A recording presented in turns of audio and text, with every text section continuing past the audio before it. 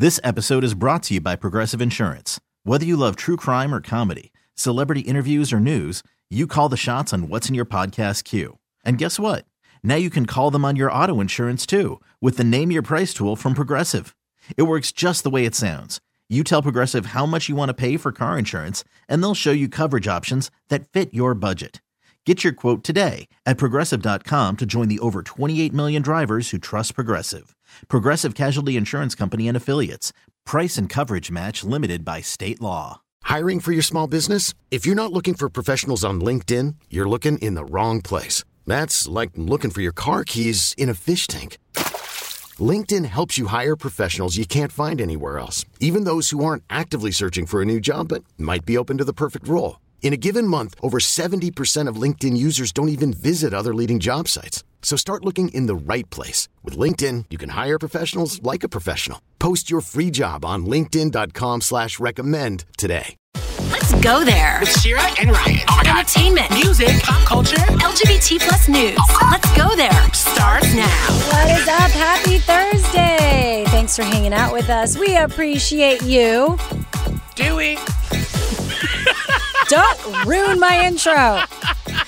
You know, it's like when you ask someone, how are you? And, you know, everyone just says, I'm good. It's a rhetorical question. I know. And then I never want an answer. Finally, someone just goes, well, actually. And you're like, no, you weren't supposed to actually answer that. You're never going to do that because you're too nice of a human, but I would do that. I'd be like, actually, I have to go somewhere. Maybe we can follow up. I would. You're actually more nice than you say you are. Yeah, that's true. That's true. I just like to... I don't know. I like people to think I'm mean, but I'm not really. So when they get to meet me, they're like, because so Ryan, sweet. You know what Ryan said? So on Twitter, I looked at his Twitter the other day, and he's complaining all the time. He goes, no, that's my Twitter brand. Yeah, it's just like you have like a Twitter voice, and you just complain online. Seems like a lot of work, a lot of voices. Like, how many voices can you have?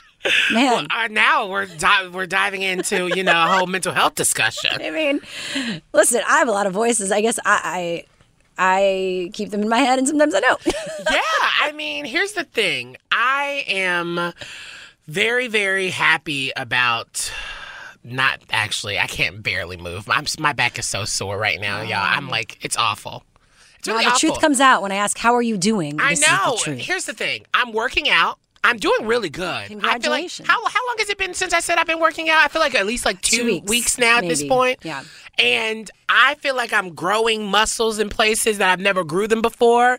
But I just don't know how much longer I can do this, y'all. It's 2 weeks, Ryan. I just don't know. That's why it's called a commitment. I just don't know. We really have to have a serious conversation with those weights and my trainer. I publicly told him I hated him yesterday. Can we call him on the show one day and ask what it's like to be Ryan's trainer? Oh I think that could be a 4-minute. That would be a really interesting. Let's do it as a 4-minute. I would wonder what he said. He's going to Cabo next week, but I think he would be down. You got to get him to work on Let's Go There.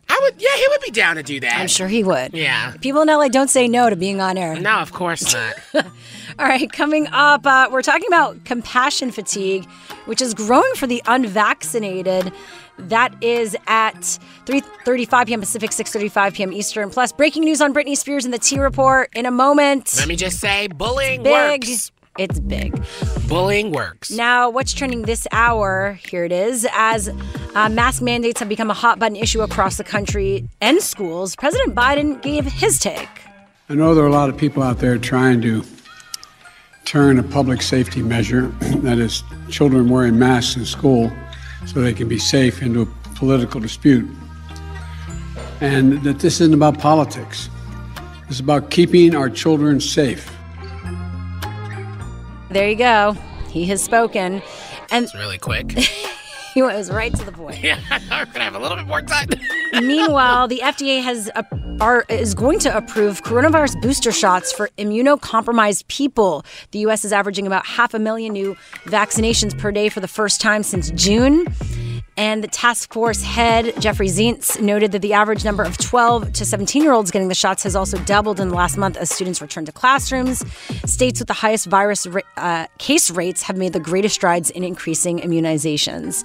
So that is happening for those who are immunocompromised. You might want to check out if you are eligible or you need to get a booster shot. Now, I want a booster shot if I'm able to get one, to be quite honest. You are immunocompromised because you have asthma. Yeah, I do. I want one. Well, other news coming out of LA, they just announced, this is big, that they will now be requiring people to have at least one dose of a COVID-19 vaccine before going indoors at restaurants, bars, gyms, shops, movie theaters, and other venues. And they're saying that this could combat the resurgent coronavirus. So I'm sure we'll hear a lot of people possibly arguing against that. But right now, that is happening in the city of Los Angeles. And that was what's trending this hour. What's happening in entertainment news, Ryan? Oh, my gosh. We have some breaking news. Okay. Oh, wait. There we go. I just wanted a little bit of a moment. So Miss Britney Spears, breaking news. Guess what?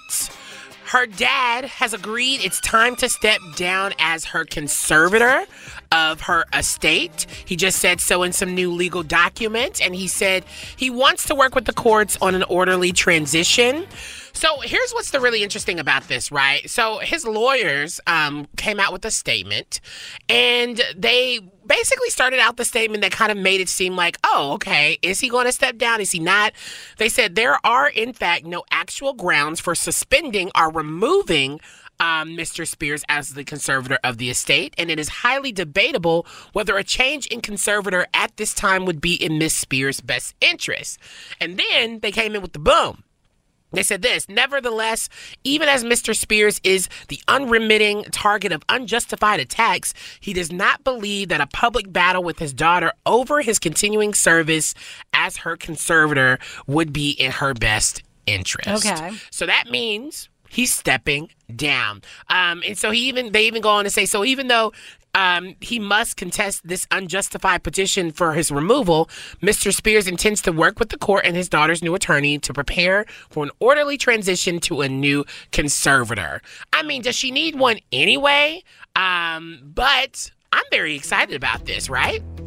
Yeah, it seems like the work was done and it worked. No, it seems like, guess what?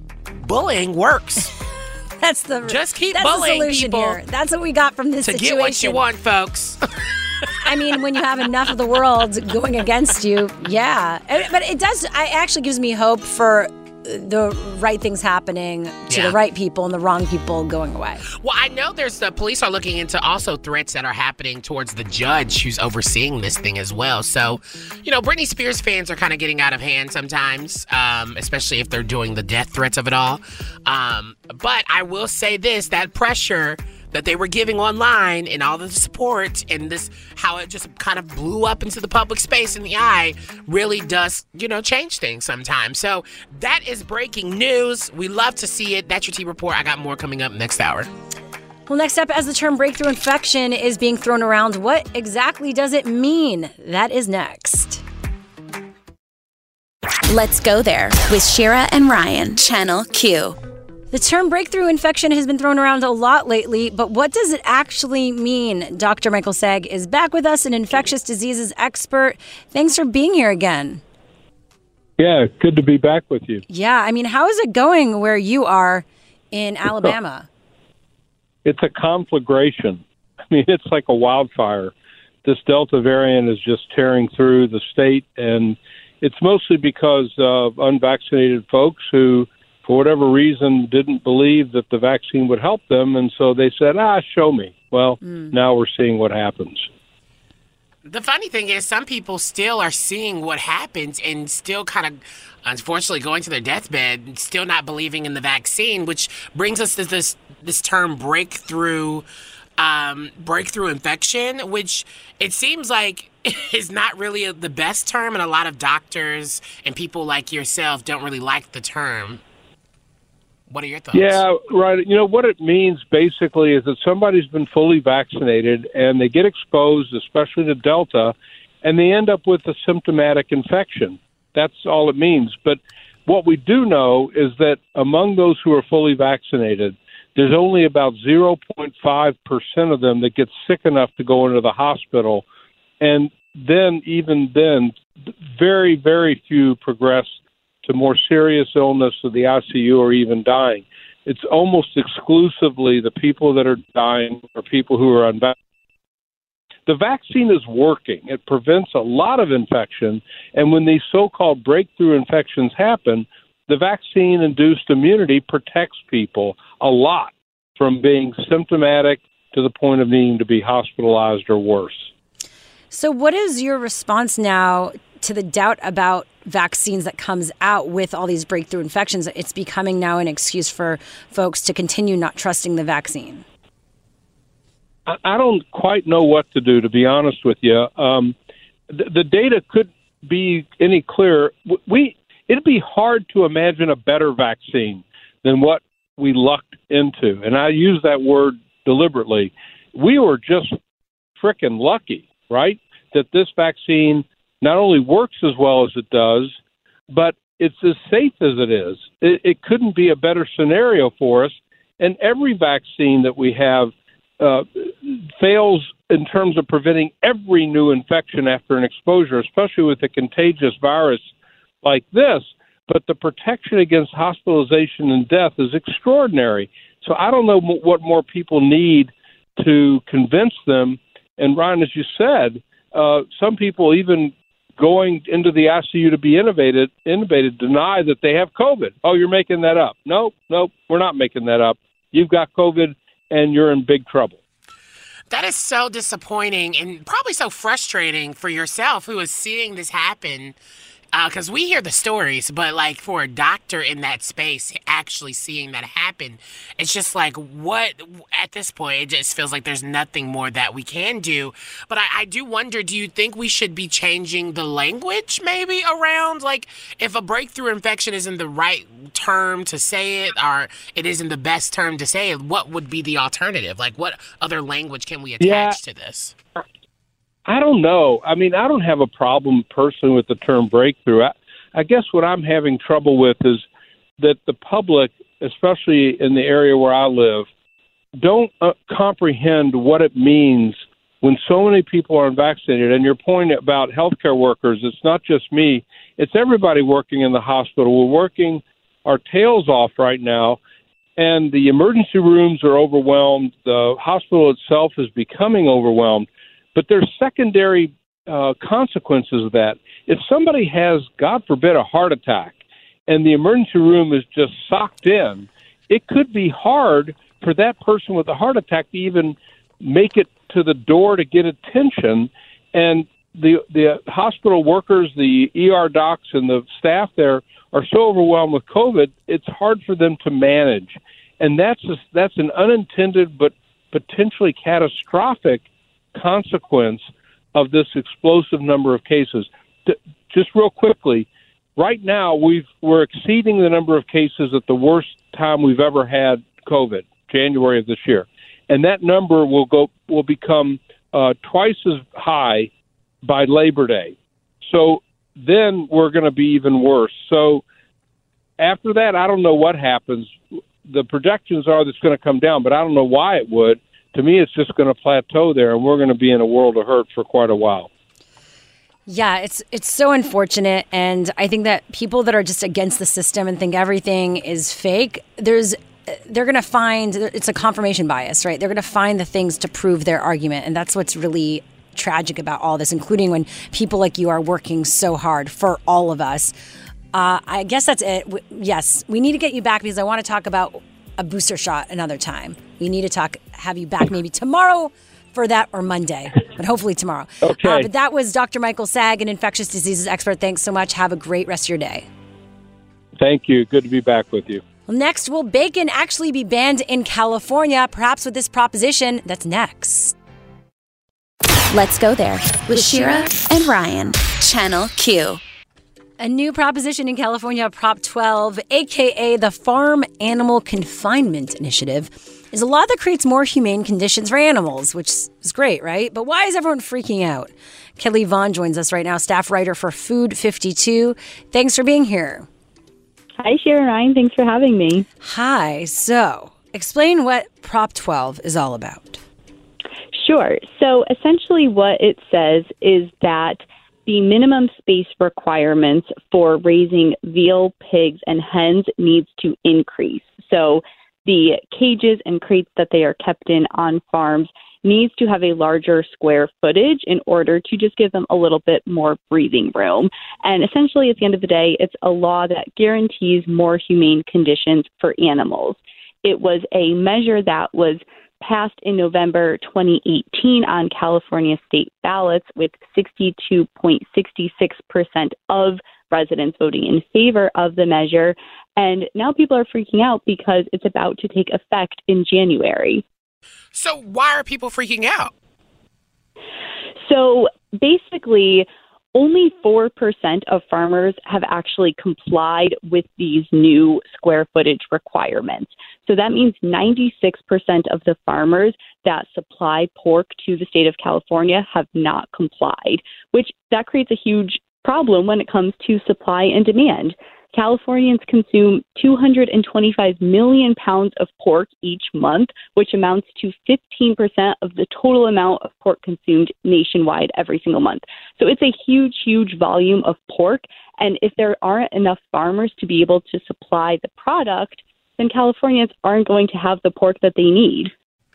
Pork problem. But then couldn't they just get it from other states? But then it would probably increase the amount of money, the price, right? And by the way, you're talking to a vegetarian slash lean towards vegan sometimes. So I'm okay with this. I eat like this because I don't think it's humane.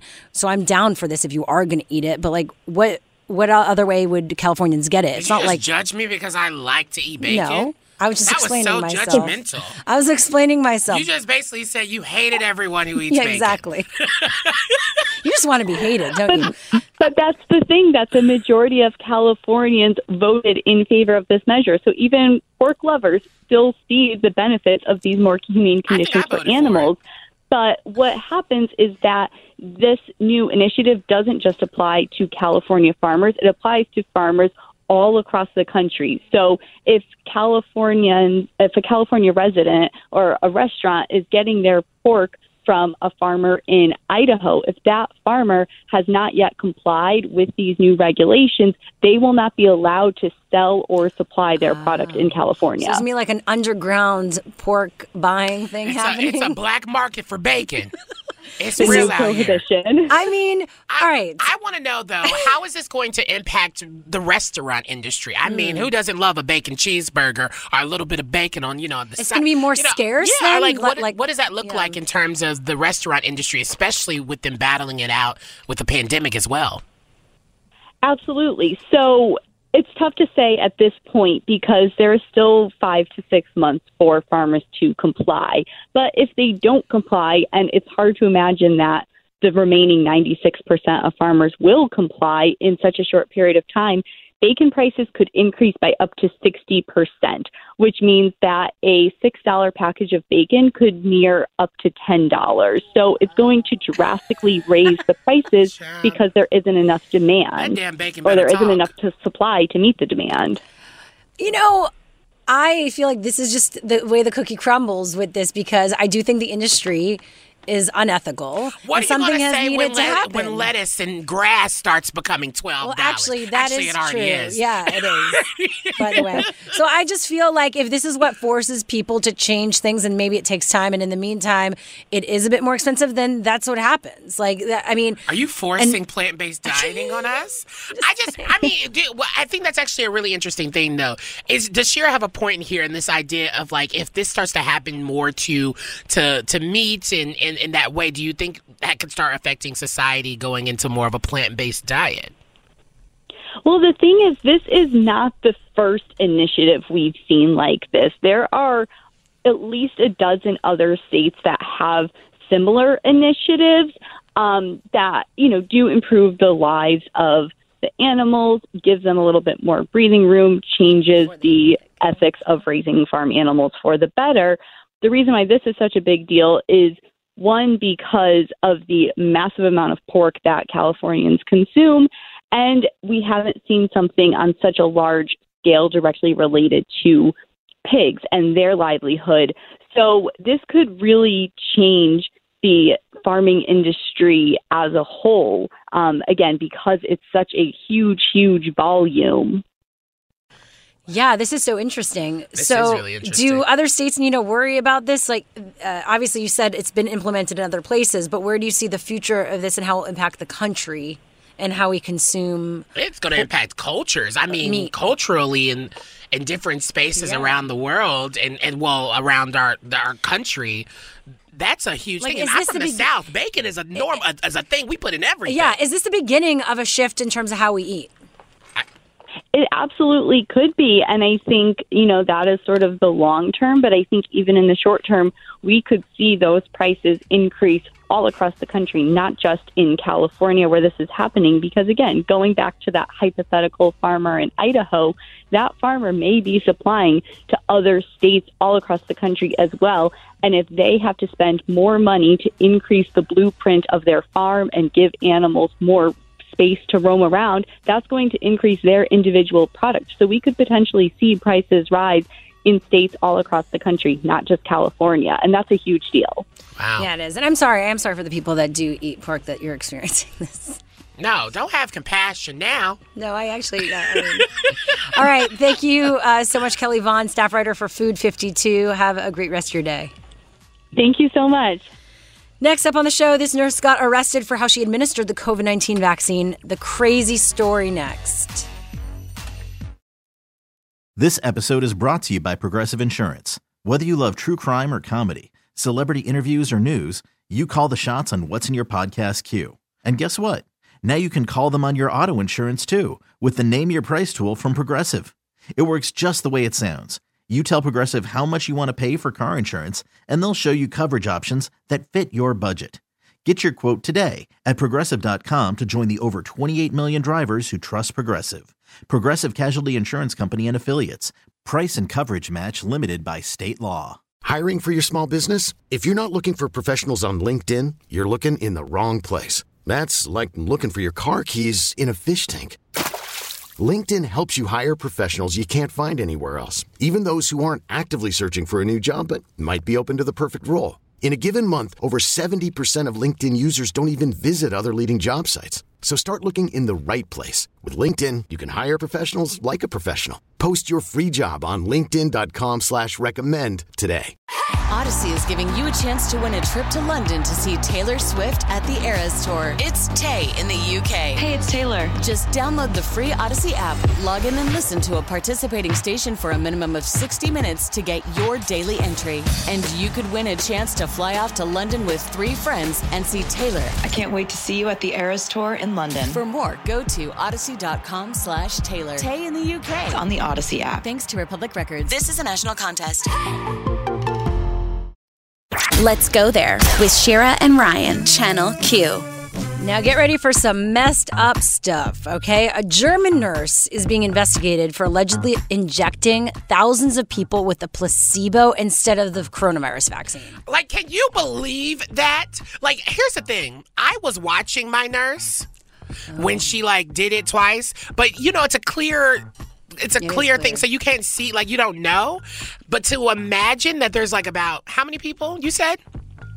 That got this? 8,600. 8,600 people who think they're vaccinated, and it comes out to find out that they're not because of some anti-vaxxer nurse. It's horrible. It's insane. Lock her up and give her, the complete sentence that you can give her.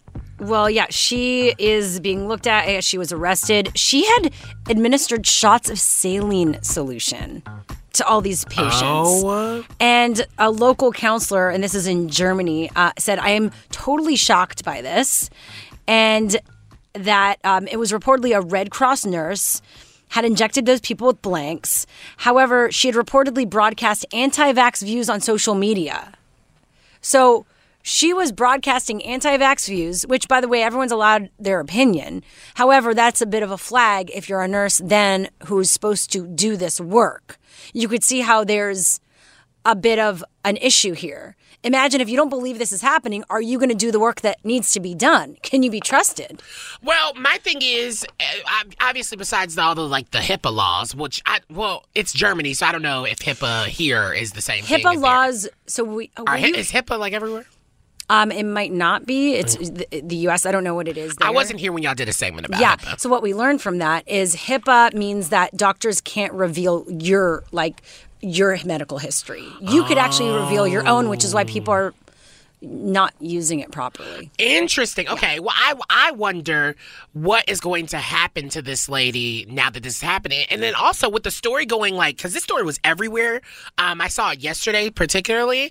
And you just never know if that's going to be an idea for an anti-vaxxer nurse or doctor here who is doing the exam. You just never know what could happen or what could actually impact us here in the States. And for me, that makes me very worried because there's a lot of, unfortunately, people who don't believe in this vaccine. And depending on where their mental health is and how far they're willing to go. Yeah. They can make that happen. Well, Texas, a hospital suspended 178 employees for 2 weeks without pay for refusing to get the vaccine. That's it? Yeah. Wow. So, this is happening everywhere, but this is the first time we're seeing someone actually do this. So let's be clear, that specific instance hasn't happened here. But it could. Yeah, you but just that never know. is messed up. And that was a little bit of a crazy story for you. Let us know what you think at LGT Show. But coming up, Caitlyn Jenner's campaign continues as she visits the homeless in LA. What she had to share about her experience next on What's Trending this hour. Let's go there with Shira and Ryan. Channel Q. We are back and hope you're enjoying some of that music here on Channel Q. And we've got lots coming up, including in 30 minutes, we're talking about compassion fatigue and how it's impacting how doctors view the unvaccinated. Interesting. Compassion. It was a really great article in The Atlantic about this, and we thought it would be good to talk about it on our show. Because it brings up so many good things. We can talk about it here if you want. No, we're going to save it for our conversation about compassion. Plus, what Andy Cohen thinks about dating as a dad. That's in the T Report in a moment. Let's get into what's trending this hour, though, right now. Caitlyn Jenner is still running for governor of California somehow. She toured the streets of LA to have a firsthand look at the homeless crisis, and here's what she had to share. Probably the first contact that a homeless person is going to have is with law enforcement. We have to reclaim our public space. We have to regulate our public space. And those laws have to be followed. So here's the thing. I agree there needs to be laws, but also find some solutions. There's never going to be a sentence, even if she is right. I'm never going to say I agree with her. Yeah, I know, but I'm just but everyone talks about this. Whether it be Caitlyn, who is not the right person to talk about this, or other people who have been doing this for years. Of course there needs to be regulations, but you also have to have a solution. You can't just throw people out and think that's a viable solution. I have I just had a thought. Oh. Because it's not like Caitlyn's getting pressed anywhere else. You think she would come on the show? Do you think we would get dragged to have Caitlyn Jenner on the show? We would probably get dragged. Well, not if we asked her good questions. No, that doesn't mean anything nowadays. Even if it's just like giving people a platform. But she's already there. I mean, if anything, she still deserves to have a space, or we get to. Not she does not deserve. We deserve. If we want to ask her questions, we why not bring her on if she's campaigning to ask her those things? I don't think that I would have a hard time ethically bringing her into similar spaces and talking to her. Yeah, because you're giving her more attention. Yeah, I could see that. I could also see how it could be interesting to have a real conversation, be the people that have that conversation with her. True, that's true. But luckily, never mind. Let's get I just don't see it. I just don't see it. Yeah, well, put a pin in that. Maybe, but I thought about it, Okay, thanks for letting us know. Thinking about it, right? Well, what's happening in entertainment news, Ryan? Okay, so Andy Cohen, he's dating, of course, but I think dating for him has changed since he's become a dad. It's time for the T Report, those pop culture stories trending right now. And yes, I'm thinking the same thing you're thinking. It is a slow news day. That's not true. Andy is a celeb in his own right, and I'm interested in knowing about his dating life. Girl, do we really care? No, but I think what's really interesting is how he's kind of shifted and how he says his dating world has kind of become a little bit more complicated because he is a dad. Which I had no clue, he's 53. I was pretty sure he wasn't in his 40s. He doesn't feel like a 40-something. Wow, drag him. I'm just saying. He's been around. Mode? No, it's not that. But he is not in his 40s. You could feel that. You can get that vibe. Well, I don't know. As you get older, you could see when someone's, in their. I'm almost So he's 40. visibly looking like old. Also, his career. No, he's been around. Wow, sure. Actually, Andy heard it here first. I interviewed Andy before Watch What Happens Live was on TV, and he had a web series. He actually kind of does know me. Well, here's what he's looking for in a relationship, just because I'm going to stop Shira from digging her hole in the ground. But he says the stakes are higher now that he's a father. He said now there's an end game. Are you good to be a good stepfather? It changed everything. He said this is what he's looking for, so listen up. I like very independent people who have their own things going with their own lives, who are very strong in their belief systems. That's very attractive to me. I mean, isn't that what everyone's looking for? No, but some people learn about this later on in life. He's 53. When else was he going to learn about it? I mean, usually when you have a child or when you need to have a child, you start figuring that out. Well, if you think you have a shot with Andy Cohen, he loves... Shoot your shot with Andy Cohen. Yeah, why not? Do it right now. Head over there. Keep listening to the show, but head over and shoot your shot. That's your T Report. Next up, what to do if your company wants to be like a family and, you've got boundaries. How to deal with that next. Let's go there with Shira and Ryan, Channel Q. With company culture being the buzzword lately, a lot of companies are making claims or try to be like a family. Join us. We're like a family. But really, are we a family? And what if you don't want to be family with the people you work with? You can barely deal with your own family. Well, joining us right now is Mary Abajay, who's a workplace expert, also the author of Managing Up, How to Succeed with Any Type of Boss. Thanks for being back.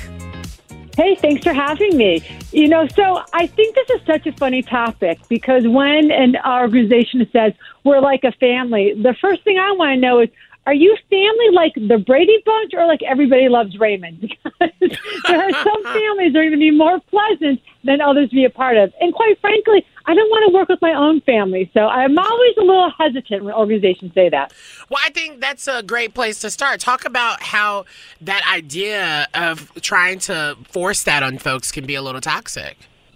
Yeah, and so here's the thing about it can be very taxing. And here's the thing about when you're taking the family sort of moniker for your company is that families, like companies and organizations and culture, come in many different shapes and sizes. So you could be a happy family, and maybe your family, maybe in your culture, that family means helping each other. We support each other. Relationships are important in our organization. We're honest with each other. We're able to make up after we fight, and being very relationship and people oriented.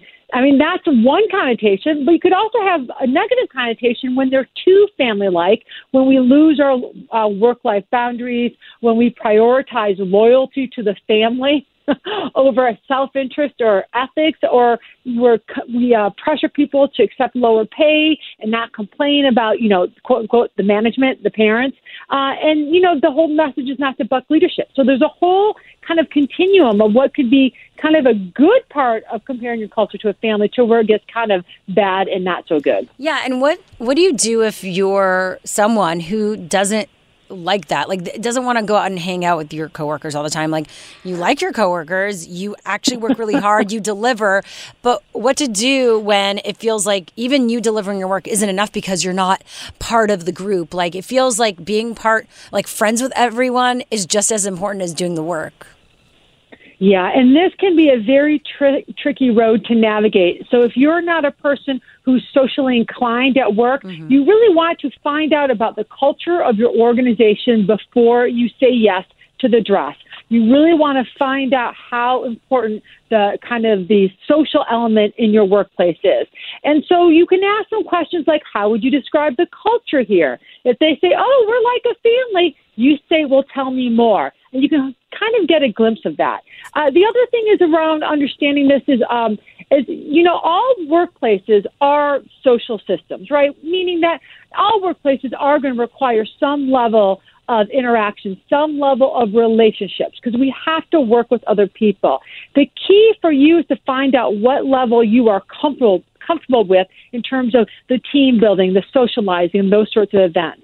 And so if you find that you are in an organization, despite your best efforts to avoid that sort of environment, then you really do have to have some some transparent conversations with your boss or your manager about what their expectations of you are in the socialization. Now, I am going to say this. If you're working for a very social company, you probably are going to have to suck it up a little bit and do some socializing. Don't be a complete hermit, but don't feel like you have to completely go, crazy extrovert if that's not your ball of wax. It's about having really clear conversations about the expectations of your organization and your boundaries.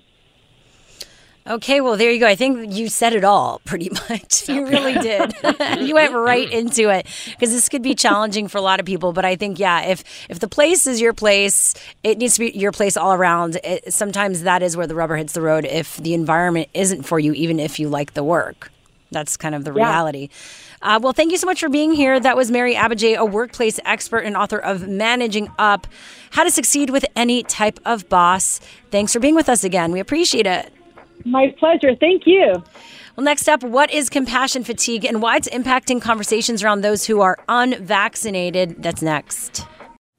Call from mom. Answer it. Call silenced. Instacart knows nothing gets between you and the game. That's why they make ordering from your couch easy. Stock up today and get all your groceries for the week delivered in as fast as 30 minutes without missing a minute of the game. You have 47 new voicemails. Download the app to get free delivery on your first 3 orders while supplies last. Minimum $10 per order. Additional terms apply. Let's go there with Shira and Ryan, Channel Q. As the COVID variant continues, it seems like this whole thing is never ending. And it's putting a huge weight, a continued weight and burden on doctors who are continuing to live through this traumatic experience as people continue to deny this whole thing and to basically drag vaccinations and not be vaccinated.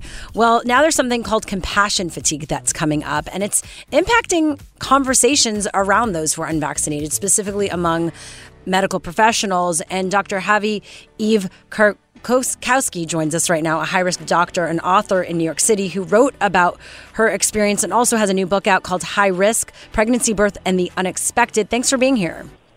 Thanks so much for having me. So this is intense and probably a difficult thing to discuss, but what is compassion fatigue? I would say that compassion fatigue is when somebody who, for their job, and often that's healthcare, but it's a bunch of other stuff too, needs to have a level of empathy, compassion, and actually just energy to do their work well. They need to be able to relate to people in a sort of positive and forward-thinking way. And I think compassion fatigue is when you can't muster that anymore. It's just been too long. It's a term we sometimes use in medicine when we're discussing burnout. Yeah, I completely agree. I mean, I feel like I have compassion fatigue just as an everyday person because just watching the news, hearing the stories of people also automatically going to, I don't know, just it's one of those things where it's like at this point, if you're not going to do what's best for you, then I'm going to move forward. I want to know from your perspective, though, as like someone who interacts with other doctors, what's the point? What are y'all thinking at this point? Like, how are y'all feeling about the constant, especially with the Delta variant and the cases rising? How are y'all feeling at this point? Are y'all just over it? Just to be blunt? So I think what really happened is that I am in a lot of, Facebook groups, and which I feel like just marks me as an old person. Sorry about that. And with lots of doctors from around the country. And I just started to see sentiments that I just had never seen before. Like maybe people who are unvaccinated should have to wait in the emergency room after all the heart attacks. Maybe people who are unvaccinated shouldn't be on transplant lists, right, if they need a lung transplant. And, in healthcare, these kind of sentiments are really ethically fraught because that really is someone's life in your hands if you show discrimination, right? And I'm going to say that it is discriminatory, although we can talk about whether it's a reasonable way to discriminate when you have limited resources. But I was sort of really surprised, and I felt like there was a sort of widespread exhaustion and maybe even trauma that I was seeing in healthcare professionals as the pandemic sort of kept going on and on and on. And also, I think as it stopped feeling much like a team effort, like we're all in this together. But with the onset of the vaccine, it really felt like some people weren't being on the team. And as we all know, when you don't feel like people are working with you, it really is exhausting. What was the response to this article you wrote in The Atlantic that was very honest and vulnerable? It's been overwhelming. I think a lot of physicians have posted it, reposted it, been like, this is what I'm feeling. I feel recognized. I feel like this is in my heart. I have gotten some people writing to me that they felt discriminated against. I want to be clear that, I'm not condoning differential treatment. If someone's in front of me, I'm going to take care of them. I take care of people who make good decisions and bad decisions. I take care of the person. And that's what medicine should be. Right. But I more wanted to hear the people who just were really feeling like deep in their bones, used up and hopeless. And I don't think there's recognition of that in the United States. You know what I mean? Yeah, I think that's a really good point, because I think as we keep seeing things and as we keep finding that fine line of what is discrimination or not when it comes to these sort of cases, it's one of those things that it feels like it's just going to continue to get complicated and complicated. So how's the medical community going to kind of, I don't know, pivot and make sure they adapt to, their own personal beliefs, but not discriminating in that way? Well, I think the other thing that I think is hard for us is that what people forget is that, healthcare is made up of people, right? We're people too. We're trained people, we're professional people. But ultimately, people need to be cared for and need to be given a break and need to have rest time. And if you feel like that's never happening, and if you feel like that's never happening because of cruelty, it's going to really impact your ability to do that work. Yeah. And so as we're looking at the future, I mean, what is the overall sentiment right now and how we move forward? Well, I sort of feel like almost every trauma, the first thing is to just actually recognize and feel seen. So I do think I'm a little bit proud of that piece where a lot of people felt like it was resonant. I don't want to make it into a situation where people feel like they can discriminate, but I think there is value in saying to people, hey, I see you. I see how hard you're working. I see how unheard you feel. I see what you've been through in the last year and a half. And so first of all, I think that's always the first step, right?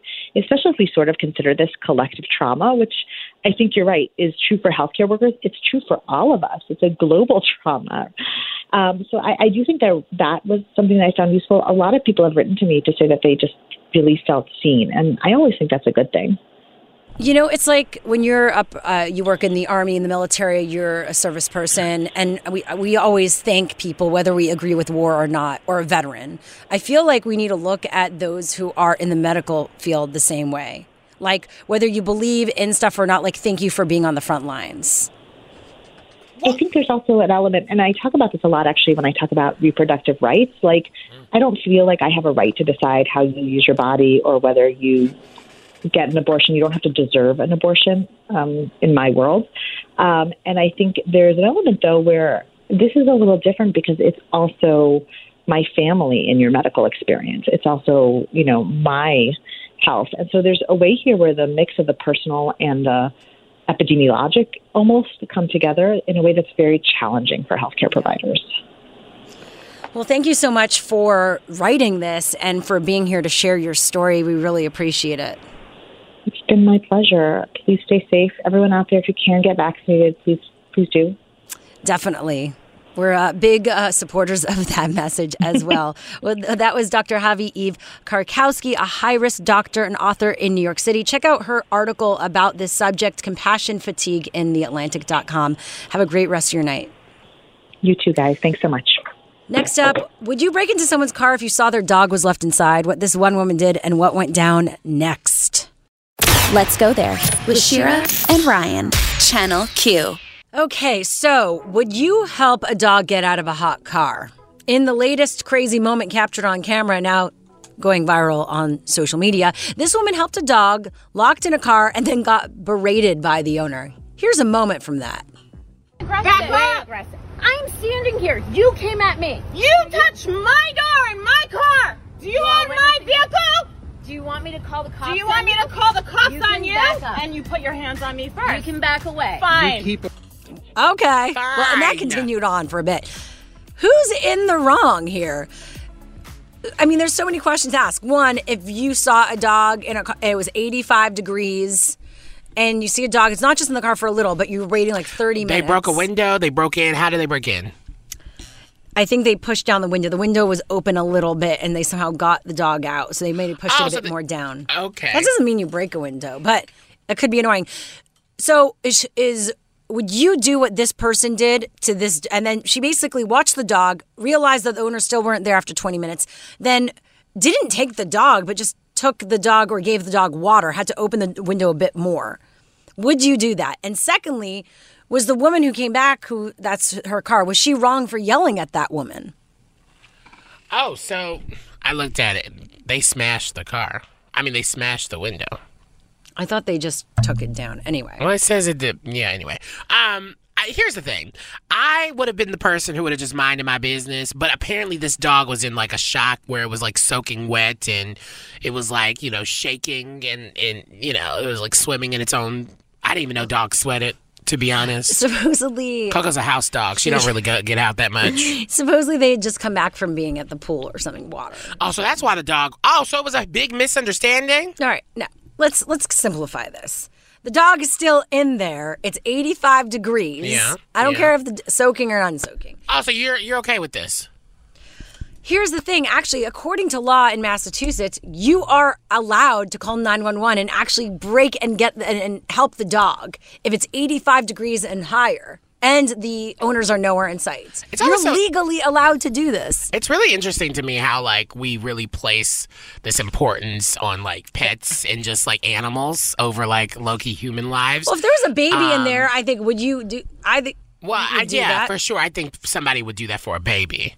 If there was for sure, a human, baby. well, hopefully if it's a capable human, It's but a if baby. someone is disabled, you probably also would help them. I don't know. Personally, I'm probably going to mind my business. I'm not even going to be in that vicinity for so long because it's just, for me, it's just going to look like I'm breaking into their car, if you get what I'm saying. Yeah, this person had a privilege being a white woman doing that. It wouldn't necessarily be...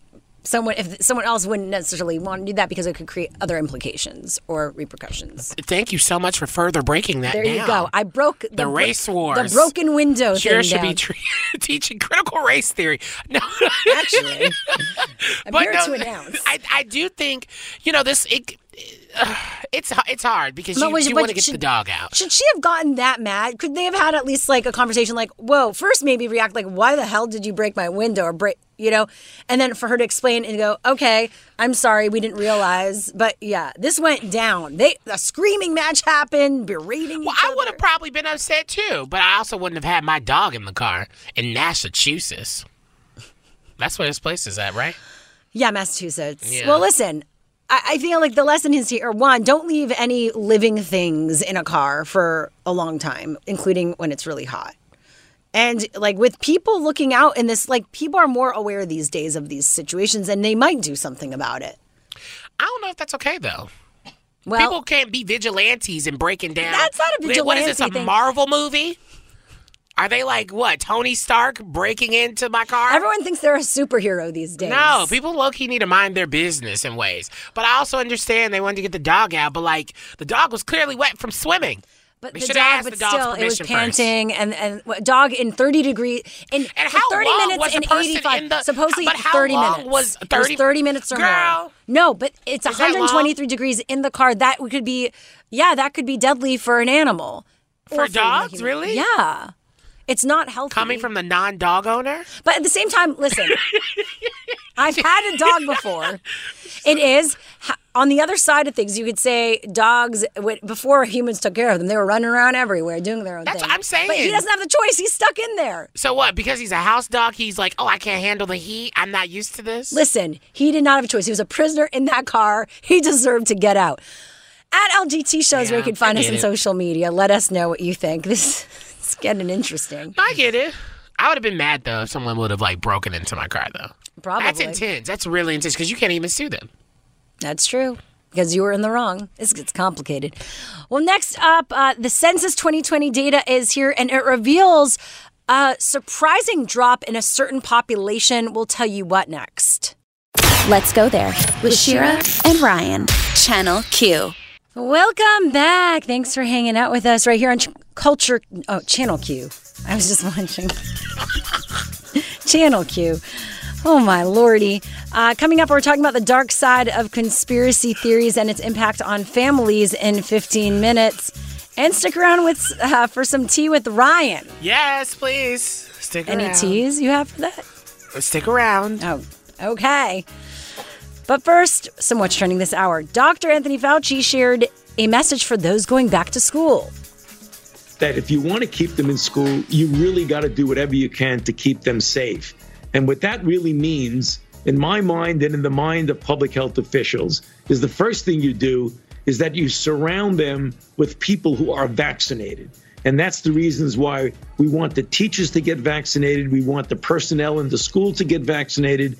And we want children who are eligible because of their age to get vaccinated. At this point, I wouldn't be surprised if some parents who are really bold started, who didn't want to do the masks or the vaccine, started their own schools. This is where we start, weird stuff starts happening. Yeah. Right? I mean, I wouldn't be surprised if it happens. I haven't seen it yet, but who knows? Now, the United States experienced unprecedented multiracial population growth and a decline in the white population for the first time in the nation's history, according to U.S. Census officials who released data today, revealing the most really huge picture of America's racial and ethnic makeup in a decade. And this comes from Nicholas Jones, the Director of Race, Ethnicity, Research and Outreach for the Census Bureau's Population Division, who said these changes reveal that the U.S. population is much more multiracial and more racially and ethnically diverse than what we measured in the past. Cues the Proud Boys. The white non-Hispanic population without another race decreased by 8.6% since 2010. And Jones said that during a Census Bureau press briefing today. He cautioned that some of the changes can be attributed to improvements to the survey. The white non-Hispanic population is still the largest racial group in the U.S. Now, the Biden administration announced that it would extend the pause on federal student loan payments until the end of January. The pandemic relief, which benefits more than 40 million federal student loan borrowers, was going to expire at the end of September. And the Education Department said those benefits would now be continued until January 31st, describing it as a final extension. And that does it for some What's Trending this hour. What's happening in entertainment news, Ryan? Not even 24 hours has the news. I mean, we literally just said it was breaking news not a couple hours ago. Well, there's an update to the whole Britney Spears and her dad thing. Oh. Yeah. Okay. It's time for the Tea Report. Those pop culture stories trending right now.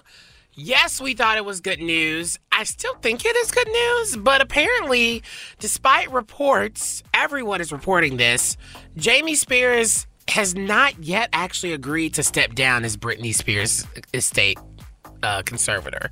He's saying that he's going to step down when he feels the time is right. Huh? What does that mean? Exactly.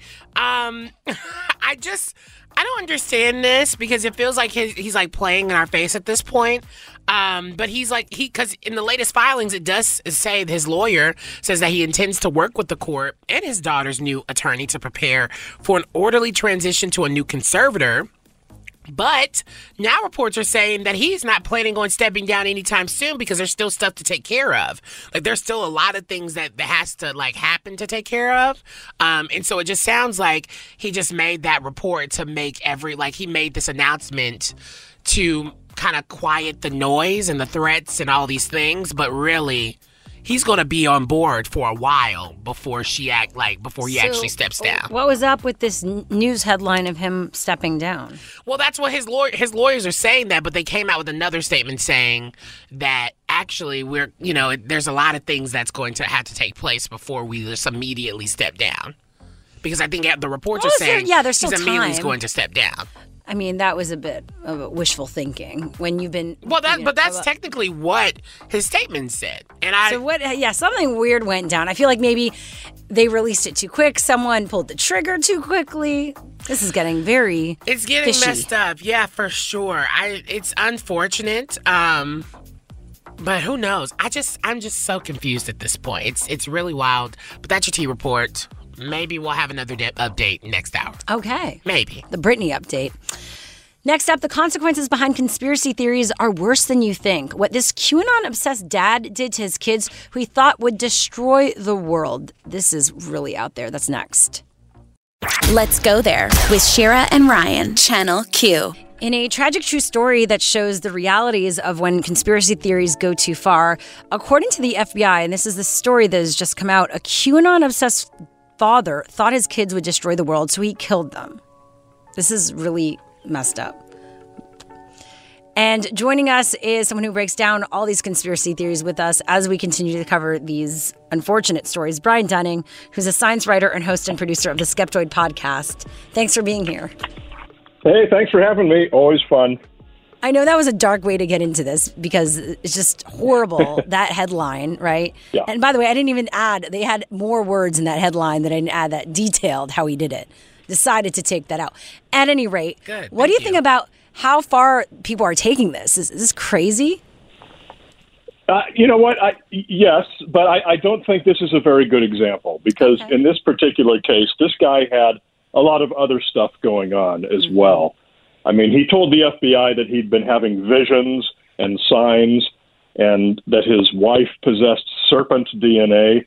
So, I mean, this guy was having some kind of a dissociative episode, probably even schizophrenia. I don't think it's fair to paint this as a typical QAnon conspiracy theorist. Which is why we have you here to talk about this. But I do think it's interesting how conspiracies can really drive the way that someone kind of moves and navigates in the world. Talk about some of the, I mean, obviously this is a prime example of the dangers of that, but is it normally as dangerous as this? I mean, does it get pretty wild from your kind of research of looking at conspiracies? Well, no, and I think this story is a good example of why it doesn't always. It certainly pushes everyone in that direction. But not everyone has whatever this guy has that puts him over the edge, that actually puts him into a murderous frame of behavior. So, I mean, the basic issue with why conspiracy theory, conspiracy ideation, our tendency to be conspiracists, is the basic problem with why it's so harmful is that all conspiracy theories have one thing in common, and that's that they paint some group of people as them, the capital them, the evil conspirators, whoever they are. And that's the fundamental component of hate. So every conspiracy theorist is driven toward hate of some particular group. Yeah, and so what is problematic here? I mean, obviously these groups are problematic, but also would you say on the other side it's problematic how these stories are covered? Because in the end, people are not focusing on the fact that someone could have mental health issues. It's not just like they're just a QAnon follower. Yeah, I agree. This particular story absolutely should not have been reported the way it was. This is someone who's clearly mentally ill, having some kind of an episode with tragic results. And that it's not like there's nothing you can say you should be reporting instead about the QAnon conspiracy theory people, because that's driving violence in a whole other direction. But it is a very real world threat. But the QAnon movement has been listed as a domestic terror threat. Right, but I think that's what depending on what the conspiracy is, I think, isn't that what conspiracy theories do? Kind of, it does drive to, sometimes threats that really are intense, not as this, but still can be labeled as intense. Because, some conspiracy theories are wild. Many of them are very wild, yeah, absolutely. And they've all got someone as the evil conspirator. Maybe that's Jews, maybe it's NASA, maybe it's Democrats, maybe it's Mexicans, maybe it's the 1%. Whatever it is, it's some group of people, and you're setting the stage for hatred. And that might be race hatred, it might be class hatred, or whatever it is. And in many of these forms of hatred and violence, you've got actual violence that does sometimes come out. And so what responsibility do we all have in this case? And even like people that are in those groups, I feel like there's this responsibility to, I don't even know, to say that we let's make sure that we don't prey on vulnerable people. But I guess that's how they were created. But by the way, the $1 million question is how do you help guide people away from their conspiracy theory beliefs? And that's a difficult question, and there's not a lot of success in doing that, as we can see. Basically, a lot of research has been done on this, a lot of writing has been done on this, and what you just need to do is you need to understand and listen and have conversations in a safe and controlled manner. A lot of these are positions that people didn't reason themselves into, so you're not going to reason them out of it. Right. But you can listen to what they're saying and suggest alternate explanations for the things that they've come up with. Definitely. Well, thank you for being here as we cover this. We appreciate it. Always fun. Always a great time, you two. Always interesting, that's for sure. That was Brian Dunning, a science writer, host, and producer of the Skeptoid podcast. Definitely check it out. He is the expert on skepticism, among all these things that we talk about. Have a great rest of your night. Let's go there with Shira and Ryan, Channel Q. So this 24-year-old man wrote to Dan Savage's Savage Love, which is an online column, and he sought some unusual advice for an unusual situation. So he writes, I'm a 24-year-old gay man with a 31-year-old bi boyfriend. And he said that he knew his older boyfriend was a lot more sexually experienced than he was, but it had never been a big deal. Things changed, though, when he took his boyfriend to meet his parents for what he thought was the first time. But it turns out, and this is the twist, that 10 years ago, during his big bi-slut phase, and that was his words, they had a threesome. So imagine your boyfriend having a threesome with your parents. At that point, would you be able to continue the relationship? Like, well, I don't know what's more traumatic, finding out that your parents are having like bisexual threesomes or just like finding out your boyfriend was a part of it. I don't know, because my thing is, honestly, the one thing that I want my mother to do is get some. I do want that. I have no problem with my parent having sex like that. We're all humans at the end of the day, and honestly, maybe she would be a lot nicer and happier if she got some every once in a while. It happens. You know, and so for me, like, I don't even care that the parents are, they have like a Freaky Friday every once in a while. But then I would feel weird that my boyfriend knows my parents in that way. Like, how do you bounce back from that? Yeah, I mean, he says, I'm mortified, he's mortified, they're mortified. I'm never going to be able to look at my parents again. Never. Please help us find a way past this. Yeah, I don't know. There's no way. I don't know. This is one that I honestly feel no way. So, there's no way.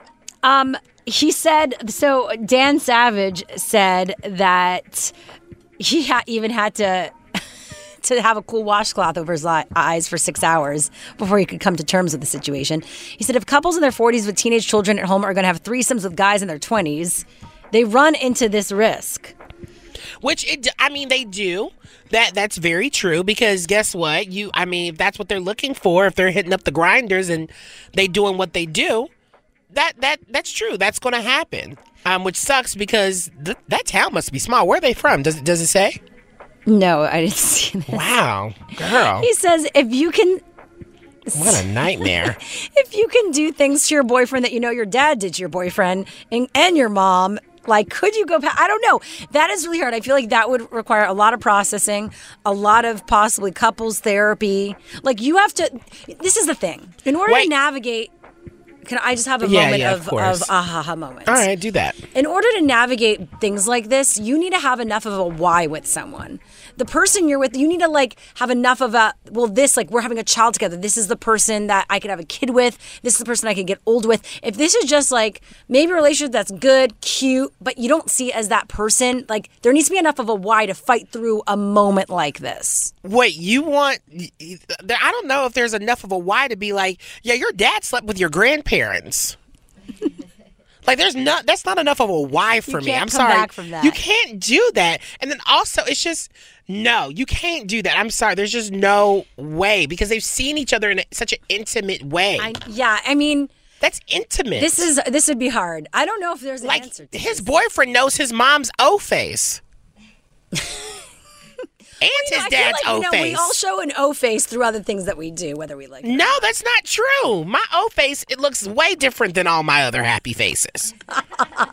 What if... Okay, I'm not going to say... Yeah. It's true. And so that's just a little strange. I don't know if there's any bouncing back from that. Well, that's, I guess, our advice to this person. And it was the same advice that Dan Savage gave. If you can get through all this, which is a laundry list of things, and be okay, then sure, but you'd have to get through that laundry list of things. It's a little weird to me. It is. Let us know what you think, how you would navigate the situation at LGT Show. Slide it into our DMs. Go ahead and slide into them. Yeah. Let's go there with Shira and Ryan, Channel Q.